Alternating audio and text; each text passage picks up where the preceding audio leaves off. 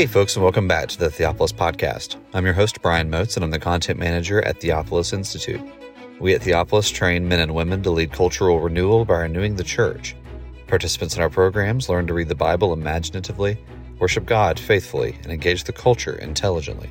In this episode, we have an interview with Chris Coe about the Divine Council.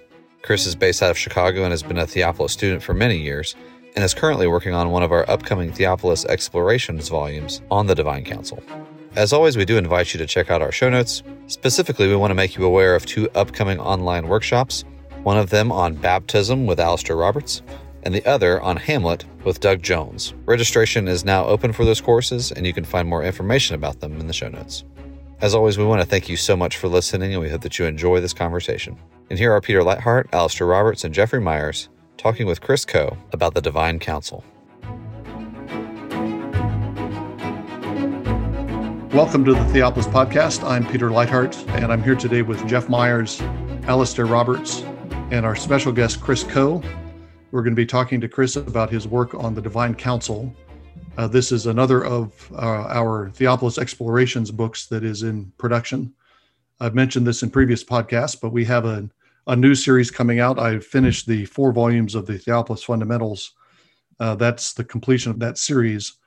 And we're starting a new series beginning later this year, which will be more focused studies of particular topics in scripture, biblical topics, look at liturgical topics, and then cultural and mission topics.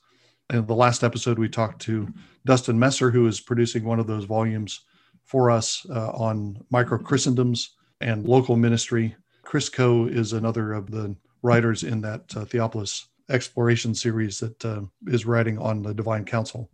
We are taking a break from our incomplete series on the book of Daniel. We will get back to that. James B. John is out for a couple more weeks yet, teaching on Judges, and once he's relieved of that duty, he's going to come back and rejoin us on the last few chapters of Daniel. So stay tuned for that. We haven't decided to throw in the towel on Daniel. We've just taken a break because we didn't feel like we could go on without James along with us. So in a few weeks, we'll be starting back up in Daniel 10. Chris Coe is a resident of Chicago. He works in Chicago with his brothers at Imagineering, which is a marketing and branding agency. He's a student at Reformed Seminary. He's been one of the hosts for the Theophilus courses that we've done up in Chicago. He attends a church in the Community of Reformed Evangelical Churches in the Chicago area, and he's been one of the point men for organizing those conferences. And Chris also went through our certificate program, one of the early students to go through the Theophilus certificate program. And part of that program is to produce a kind of final paper. Students take 6 courses, intensive courses over the course of as many years as it takes them. Chris finished those 6 courses, and then he worked on a final paper. Typically, the final paper is 20 or 25 pages long.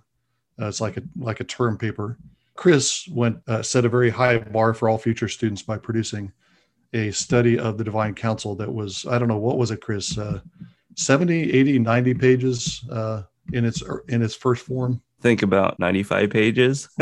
So already in book form, when it was submitted for his Theophilus, to finish out his Theophilus certificate program. But that's the work he's been building on and extending, and that's going to be the content of the one of the Theophilus Explorations volumes. Chris, before we start talking about the project, maybe you could say a little bit more about yourself. I gave a brief introduction, but maybe you could tell us more about who you are and what you're doing up there in Chicago. Well, I'm living in the Chicago suburbs. I'm married to Ellen. I have 2 little ones, Stephen, who just turned 3, and Eliana, who is about 7 months. I attend Christ Covenant Church of Chicago. We are in the CREC, as Peter said, and I'm going through the MABS, Biblical Studies program through RTS. I've been down to Alabama a number of times for Theophilus and have always enjoyed it. So I've benefited greatly from Peter and Jeff and Alistair as well. So really happy to be here, and thanks for having me on. Yeah. Glad you're here. Are you in any kind of official position at the church? Are you an intern there or deacon or something? I'm not at this time. No. You're working toward pastoral ministry with your work at RTS. Is that the ultimate aim? Well, right now I'm just trying to get through the master's program, and then I am involved in the church. I'm called on to preach from time to time. I've been an intern there in the past, so I was going to go for the ordination, but decided to focus on finishing the degree first. This is a little personal vignette, but I met Chris. I don't remember what year it was, but I was at a 2004. Yeah, I was at a conference at Wheaton College, and I was speaking, but I was there listening to one of the earlier speakers in the conference, and I had sat down on a chair and was getting ready for the speaker to begin, and Chris's dad came up, Leo Coe, came up and said, "Excuse me, but those are our seats." I hadn't noticed that they had their books and notebooks underneath the seat, and I had taken their seats. So my first memory of Chris and his dad were them displacing me from my seat at a Wheaton conference. We quickly realized that we had Ralph Smith in common. Ralph Smith is a regular writer for the Theopolis website. He's written a number of books on the Trinity. He's an old friend, a missionary in Tokyo, and Ralph is married to. Make sure I get this right. Ralph is married to your father's sister. Is that correct, Chris? That's right. Yes. So everything comes back to family tree. But the Coes have been wonderful friends. I really enjoyed getting to know them over the years, and really appreciate Chris and appreciate him being here today. As I said, your topic for the certificate program was on the Divine Council, and maybe you could start by telling us a little bit about how you got interested in that topic and how you've worked on what you've come up with as you've worked on it the last few years. Yeah. Well, I first got turned on to the topic actually during a Theopolis class with Wes Baker. Wes Baker was up in, I think it was 2013, and he was teaching the class on missions or holistic mission. And he covered Colossians and Deuteronomy 32, or at least from a perspective of Deuteronomy 32:8. And so the Christ overcoming the powers and the principalities and so forth, and related that to Deuteronomy 32:8, in which God let out the nations to as according to the number of the sons of God.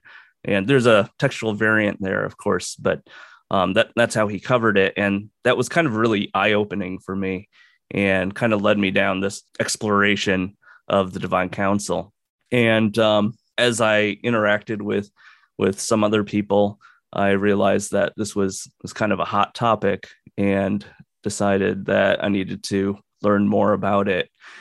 And as I did, I found that I didn't like the way that most people were treating it. So I decided to do a study on it. And the interesting thing is that at this time that I was doing the study, Paul says, what do you have that you didn't receive, right? So I invented nothing new. And everything that I was bringing together, these were themes that I had learned and discovered that I had learned from James Jordan and from Peter. And as I was writing this, the final paper, I was going through James Jordan's 204 Revelation lectures. And really, Jordan covers this material, but he doesn't cover it in the terminology that most people are reading it in.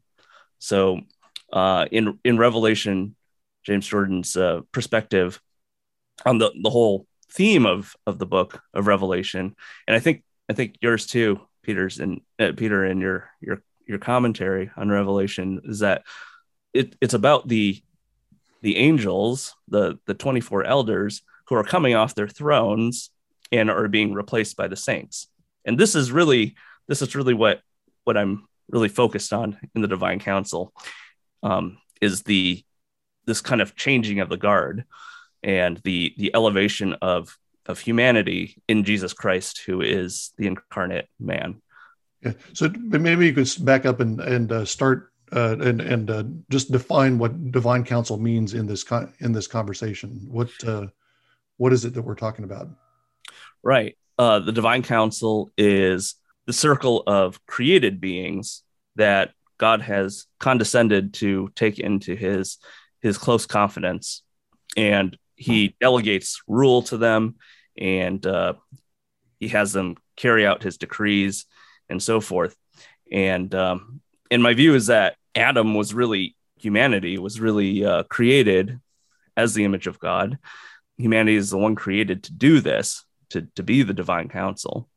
But Adam sins and he forfeits his place. And so this counsel is taken over by angels and the spiritual beings. Yeah, and you mentioned there are others working on this, and that you were dissatisfied. So who else has been? You're talking about Michael Heiser, I assume, as one of the prominent figures. Right. Mike Heiser is really one that has popularized the whole theme in biblical theology in recent memory. Yeah, and what did you find dissatisfying about the work that's been done by others on the topic?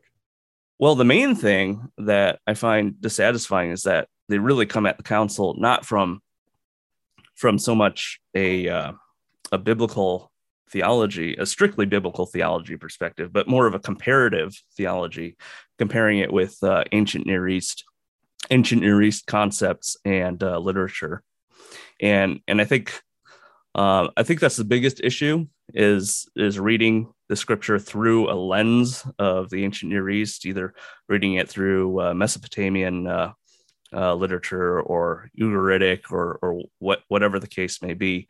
And I think those things, the ancient Near East literature, can be helpful in, to help fill out a context in some ways. But really, we need to stick to the scripture first and let the scripture interpret itself, and see how God is working and how the Spirit is leading in scripture, rather than looking at Israel's pagan neighbors and figuring out, well, what did Israel think in comparison to the neighbors. Hey, Chris. Yeah, I'm sure you've done a lot more reading on Heiser than I have. And I've noticed that I've had parishioners who've either listened to Heiser YouTube videos or lectures or read his book, and then seem to be all in for everything Heiser has to say.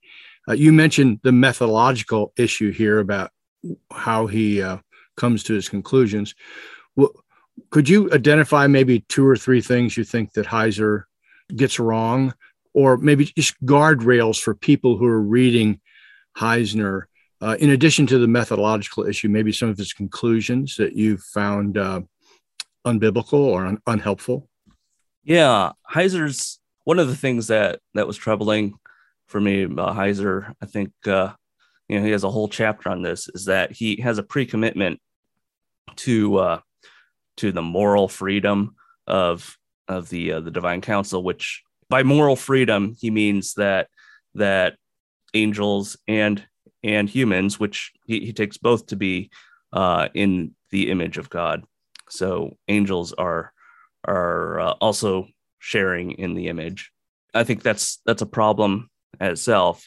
Although there's some good scholars who also take that position, but he has a pre-commitment to moral freedom, which he takes, and he almost arrives at a kind of a Molinism, and he leans almost into open theism.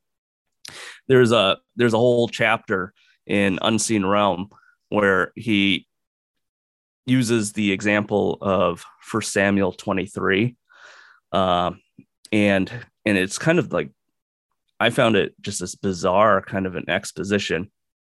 And for those who don't know the story, David in 1 Samuel 23, he hears that the Philistines are fighting against this town of Keilah.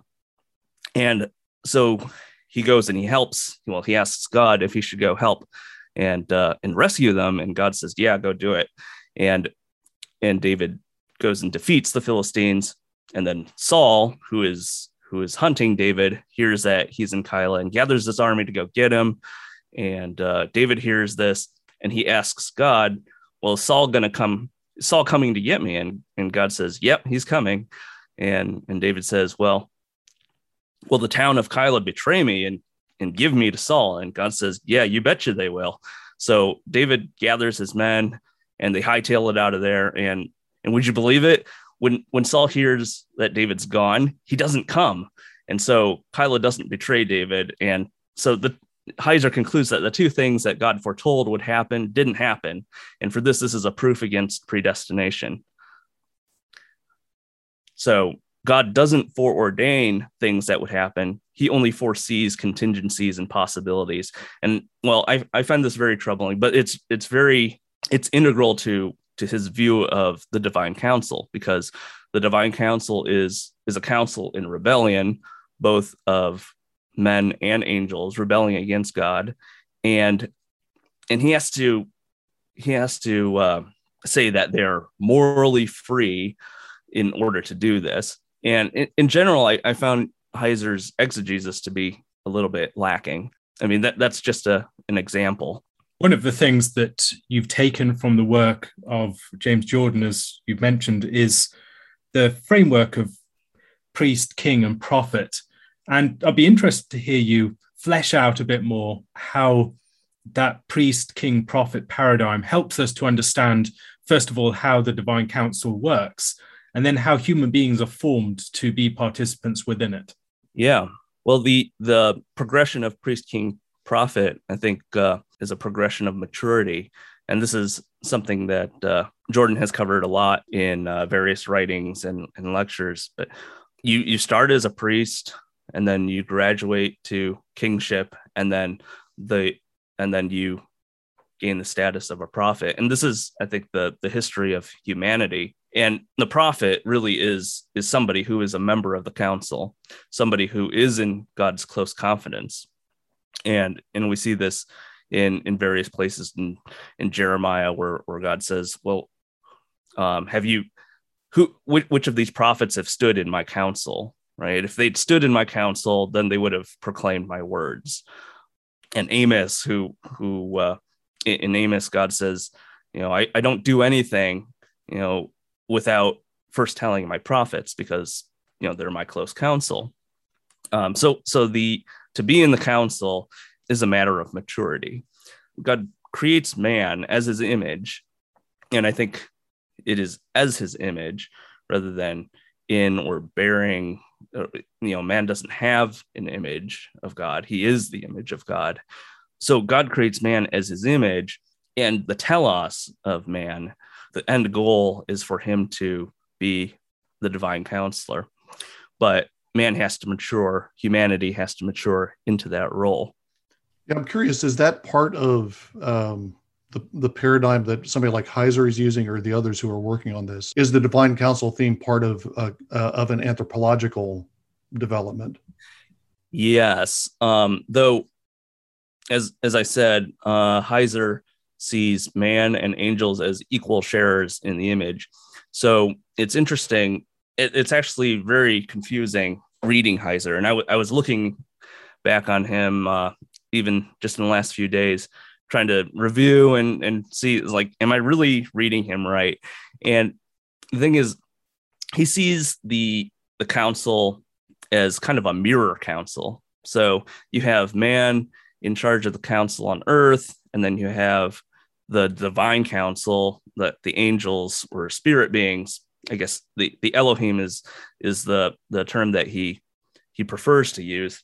The gods are the counselors of the heavenly council. So you have this kind of mirror council, and he tends to say that man is going to inherit the rule of earth, right, and the rule of the earthly council, and he keeps specifying this earthly council, and then, well, okay, Jesus becomes man, and then so he's going to bring humanity into the family of God, and to bring humanity into the divine council of Elohim and introduce them and not be ashamed of them. But how this is structured, what does the the council of Elohim, do they remain as kind of an equal council in heaven and one on earth? It's really ambiguous, and it's really hard to nail down exactly how he envisions this, but that's definitely the picture that we get. Yeah. So Paul's claim in 1 Corinthians that you shall judge angels, does that figure into his understanding of the relationship between? Yes. He would say you will judge the disloyal angels. Okay. So the defeated, disloyal ones who are ruling the nations right now. Right. And then, for a little while lower than the angels, and then Jesus as the man is exalted above the angels. What does he do with that? Is that's the point where you say it's confusing what he's aiming for? Right. He first applies that to Christ. So he keeps saying Jesus was made a little lower than the angels. Right. So he never relates it back to creation, which I think is the context of Psalm 8, is that man was made, created for a little while, or a little lower than the angels. In Hebrews translates it a little while lower than the angels. And so he relates it to Jesus in his incarnation. He was made a little lower than the angels. And then he does say that humanity is going to be, the human council is going to be raised above angels. The thing that's ambiguous is that he seems to want to make a distinction between angels and the Elohim of the divine council. So so sometimes he uses angels in a general sense to mean all spirit beings, because I think that's how the New Testament uses the word angels, right? In a general sense, to mean all spirit beings, spiritual beings. And Heiser wants to draw this distinction between the Elohim, the gods, and the angels sometimes. So when he says that, well, man is going to be elevated above the angels, that sounds great. You're like, yeah, okay, this is good. And then he paints this picture of, well, Jesus is going to bring us into this council of his Elohim, and then we're going to join the family, and it's going to be one big happy family of angels or Elohim and man. And so that's where it gets a little bit confusing and ambiguous. Hey, Chris, how do you see this fleshed out, say, in the epistles, Pauline epistles, general epistles? We mentioned already that the book of Revelation, the drama there is that the angelic rulers council gives way to the church. But I guess the reason I'm asking this is I'm wondering also, maybe second part of that question is, how should a church member think about the divine council and their relation to it or place in it, kinds of practical implications for Christians today? Yeah. Well, I think the divine council in the epistles is really fleshed out in especially Hebrews.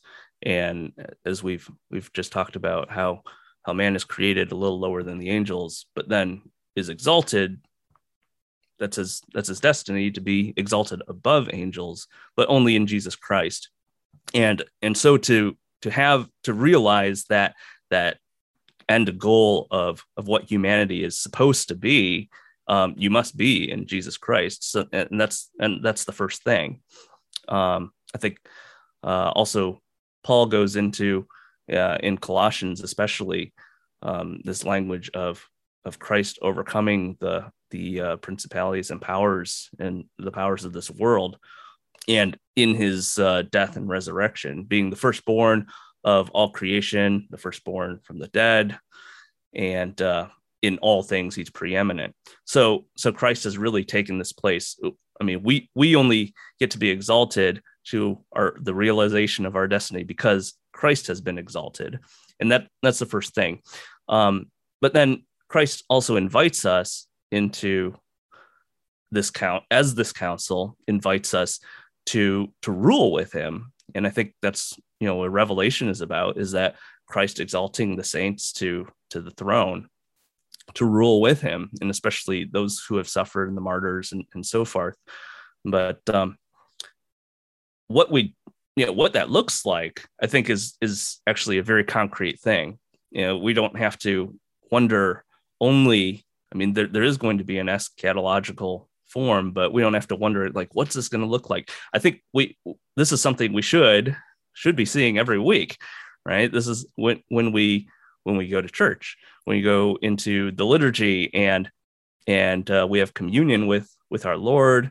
And as we especially gather in corporate prayer, one of the things that the prophet, the counselor, does is that he intercedes for the world, and he intercedes for God's people, especially. So Moses is the prophet par excellence. And the reason he is the prophet par excellence is because he intercedes for Israel. When God says, I'm going to wipe out Israel, Moses says, well, no, what about your name? What about the glory of your name? What will the nations think? And God relents. And this is what our duty is as a body of counselors now, to go into God's presence as the council and to petition him about things in the world, things that are happening in the world. God, what's happening with abortion? What's happening with the secularization of society and so forth?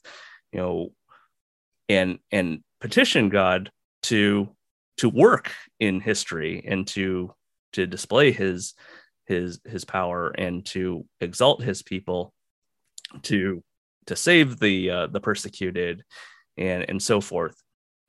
And I think that's what being the council looks like in church. And then we'd receive the empowering of the Spirit to go out into the world and to carry out God's decrees in the world as the divine council.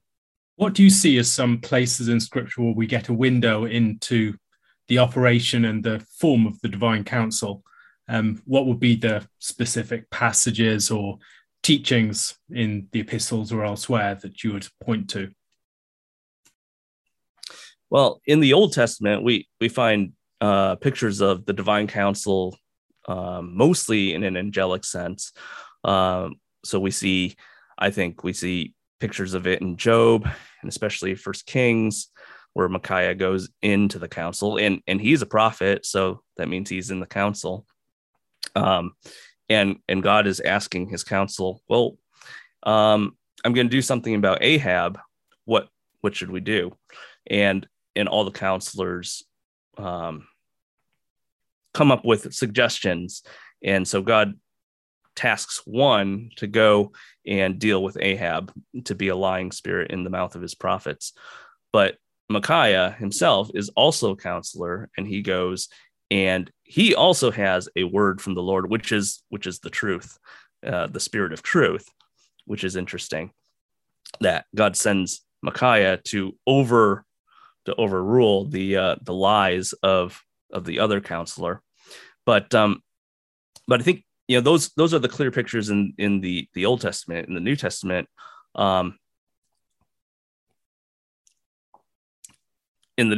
we see, I think we see the people of God elevated in Revelation.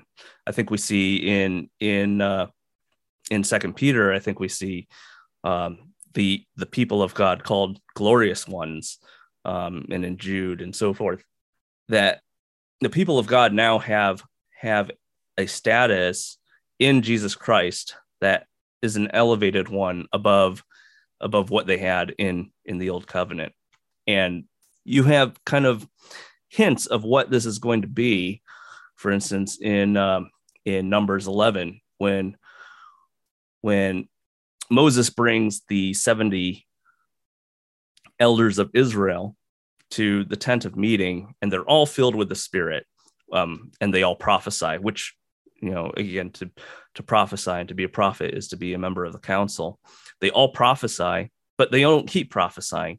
And so this is kind of a foretaste, a taste of things to come. And there are two of the elders are prophesying in the camp, and Joshua asks Moses to please stop them. And Moses says, are you jealous for my sake, that I'm going to be the prophet? Are you jealous to defend my uniqueness? He says, I wish all of God's people were prophets, and his spirit would be upon them. And this really is, I think, answered in Pentecost, is that God pours his spirit out on all his people. In quoting Joel, it pours it out on all flesh, and sons and daughters, and all of God's people become prophets. And to say that they all become prophets is to say that they all become counselors, and those who are in the close counsel of God. I think we also see it in the Gospels when Jesus says, I'm telling you what I'm doing because you're not I don't call you servants or slaves, but I call you friends. And friend doesn't mean, in the context, doesn't mean like a buddy, right? We're drinking buddies, so I tell you what I'm going to do. No, it's you're my close friends, my counselors, those who are close to me in my counsel. So I tell you what I'm going to do, and no longer I call you slaves, but friends. And I think these are the indications we see in the New Testament of what it means to be a counselor. It seems to me there's a needle to be threaded here, as it were. On the one hand, there are many who take the idea of the divine council and run with it into ancient Near Eastern myths and sort of vision of the council that is very similar to the ones that you'd have around Baal or some of the other gods. And on the other hand, you have those who are very nervous seeing this element in scripture, seeing it as less than fully Christian, mature view of who God is. God is all powerful, all knowing, all wise. Why does he even need a council? Isn't this a sort of mythological element that is adapted to the society, but isn't really befitting for the one who we worship, who rules all things, upholds all things by the word of his power? How can we avoid both of those extremes? What is a way in which we can bring our understanding of the divine council into clear correspondence with an orthodox doctrine of God, and avoid the myths on the one side and then the demythologization on the other? Well, I think is the main thing is to stick to the word of Scripture, and yes, I love looking at ancient Near East literature, and actually I do have Heiser to thank for some of that. It's like it's fascinating stuff when you read Heiser, but I always come back to, well, what is the Scripture telling me? And I think if we understand what man is and what God has created man to be, then we can kind of thread that. It's not that God needs advisors. God has a council of three persons within himself, and he has fellowship, Father, Son, and Spirit, and he doesn't need anything outside of himself in an ontological sense, right? He didn't create man because, I just need a counselor to tell me, to advise me, but he created man in love and in his grace, so that we could be brought into his counsel. So it really is an act of grace for us to be brought into that. Yeah, it's God's condescension to us to say to us, like to Abraham, hey, I'm going to do this thing in the world. What do you think? And for us to say to God, to be able to say to God, don't be angry with us. We think you should do this. I think those are the threads. Those are the ways that we can thread that. I know we haven't even talked about giants.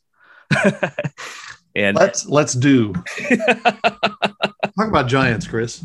Oh, well, that's the thing. So many people coming into this the divine council thing. It's like, well, we want to hear about the giants and the Nephilim, and those are this kind of the spectacular, kind of sensationalized aspects of things that you run into in the divine council literature, and definitely I will look at Genesis 6. I don't know if I want to go into all of it right now, but we can go off the deep end on that. But the thing is, the thing I want to emphasize is that the giants and the Nephilim aren't what the divine council is all about.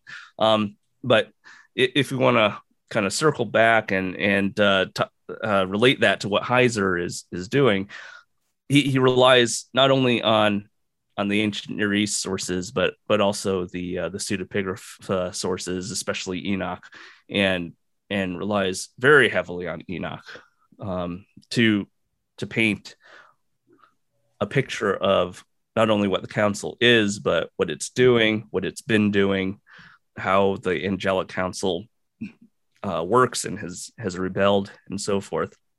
And I'll have to deal with Enoch, and I'll have to look at that, but it's not the point of emphasis in the whole theme, and it's not something that I think we should emphasize. I mean, there are giants. There's Goliath and the Anakim and so forth, and Og, and what's happening there, and it is an interesting thing, but we can get caught up on it and go down rabbit trails that probably are not as fruitful as some other biblical theology threads.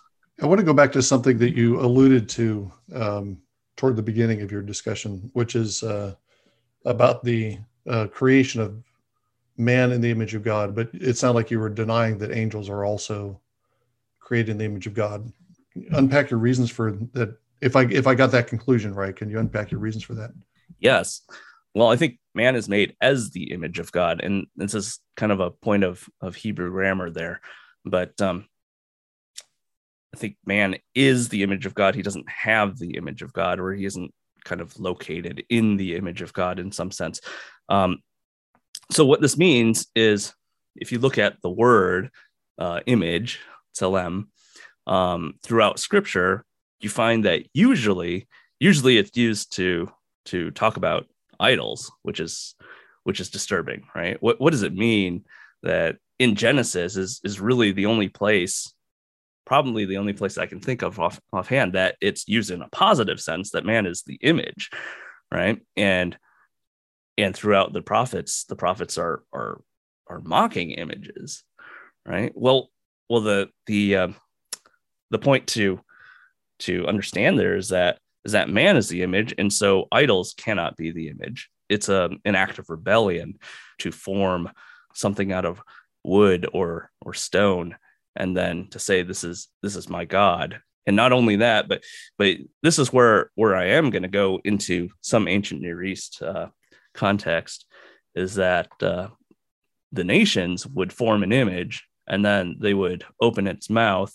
They had a ritual to open its mouth, because I think they have this cognitive dissonance. They know that a stone image can't talk and can't speak, or can't hear, can't smell, can't do anything, can't eat.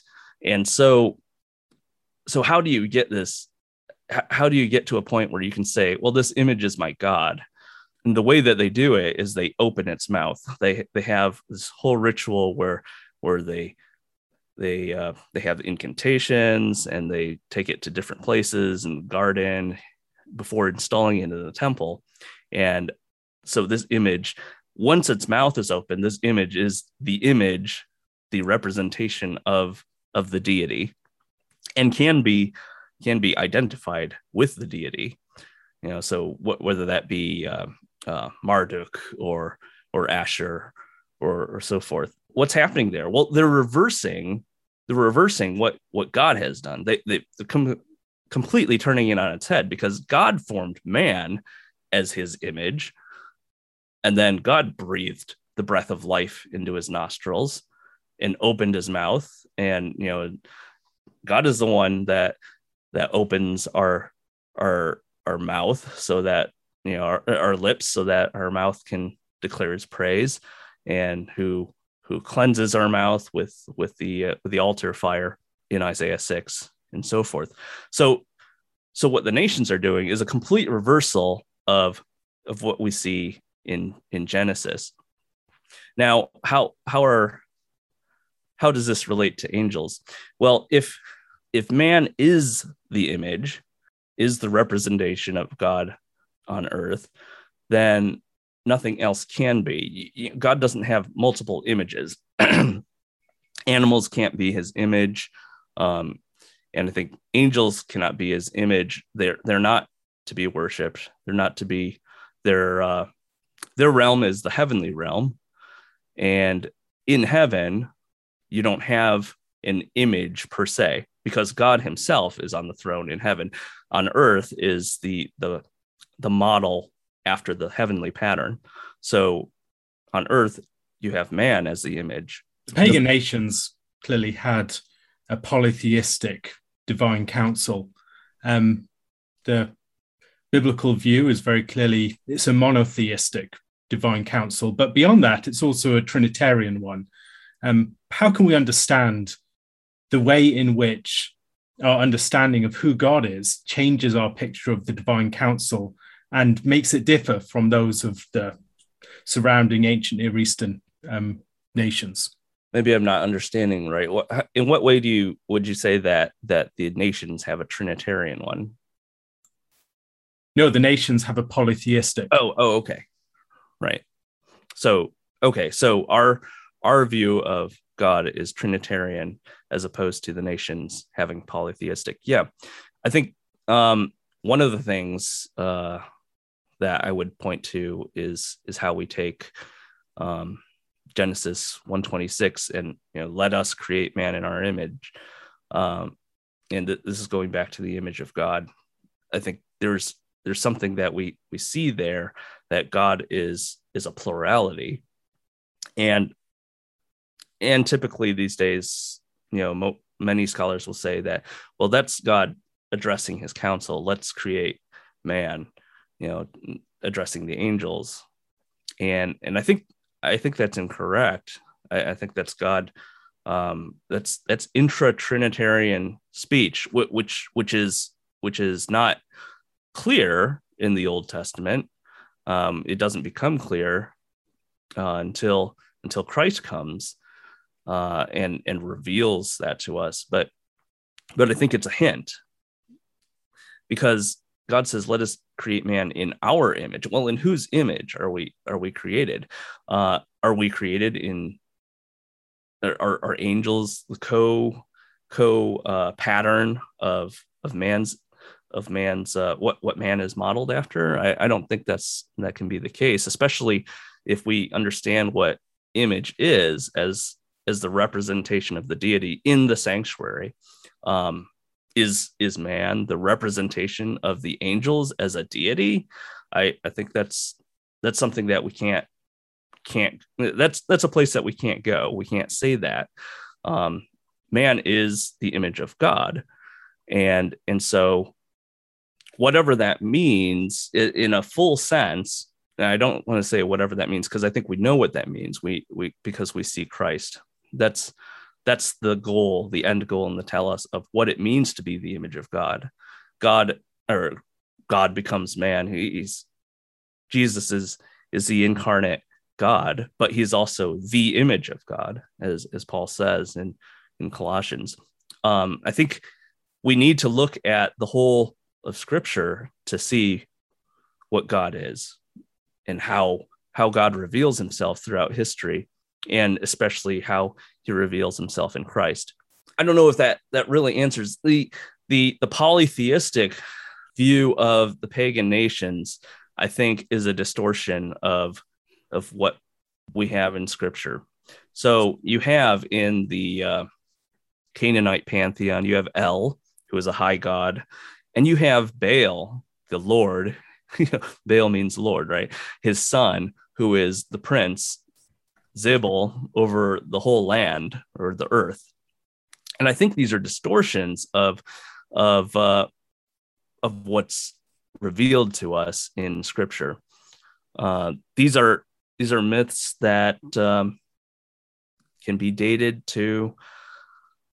One source I read said that this is actually Mullen on the Divine Council. He said that the mythology of Canaanite hasn't changed.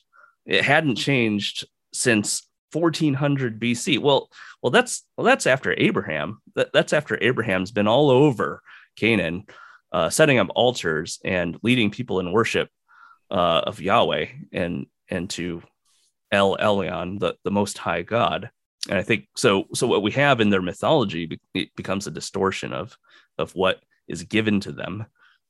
Piggybacking on Alistair's question, Christian view of God and how that informs our understanding of the Divine Council, especially human participation in it. I'm going to go back to something you said earlier, and also I think it's in your paper, and you use a language of God condescending to invite us into the council. And maybe just a little quibble here, but when I bristle a little bit at that condescension language, because it indicates somehow that God is doing something other than he really is, that he's superior, and that he's somewhat arrogant and haughty. And so he patronizes us by coming down to our level. Is it, and I don't think you mean it in that way, but I think the language can be taken in a pejorative sense to be like that, as if God is doing something that's not true to his nature and being. And it may be that a better way to think about this is God is in himself, has so much fullness, so much fellowship of being, if you will, Father, Son, Holy Spirit, that it's just the way he is. If he's going to create, he's going to share his rule. He's going to share his life with his creatures. I don't know. What do you think of that? No, I think that's right. Yeah. When I say condescended, God condescends to us. I don't mean that he's patronizing. He's definitely not patronizing in a pejorative sense. What he's doing is he's lifting us up. And I think I go back to the incarnation of Jesus Christ. He becomes man. And so to bring man into the council is not ultimately a condescension in that case, but is actually bringing the Son of God into the council as head of the council. And then we get to go in with him because we're united to him. Well, thanks, Chris, for joining us and sharing some of your research with us. We look forward to the book and the Theopolis Exploration Series, and appreciate your taking the time to be with us today. Thank you. Thank you again for enjoying this episode of the Theopolis Podcast. For more information and for more content from Theopolis, you can check us out online at theopolisinstitute.com. We release new articles every Tuesday and Thursday on our blog, so you'll want to make sure to look out for those. You can also find us on Twitter at _Theopolis and on Facebook if you just search for our name. If you've been helped, sharpened, and encouraged by this podcast, we'd really love it if you would go to iTunes and leave us a review. It just takes a few seconds, and it really will help us along in getting our content in front of new listeners. That's all for now, friends. We really look forward to being with you all again in the next episode. And as always, thank you so much for listening.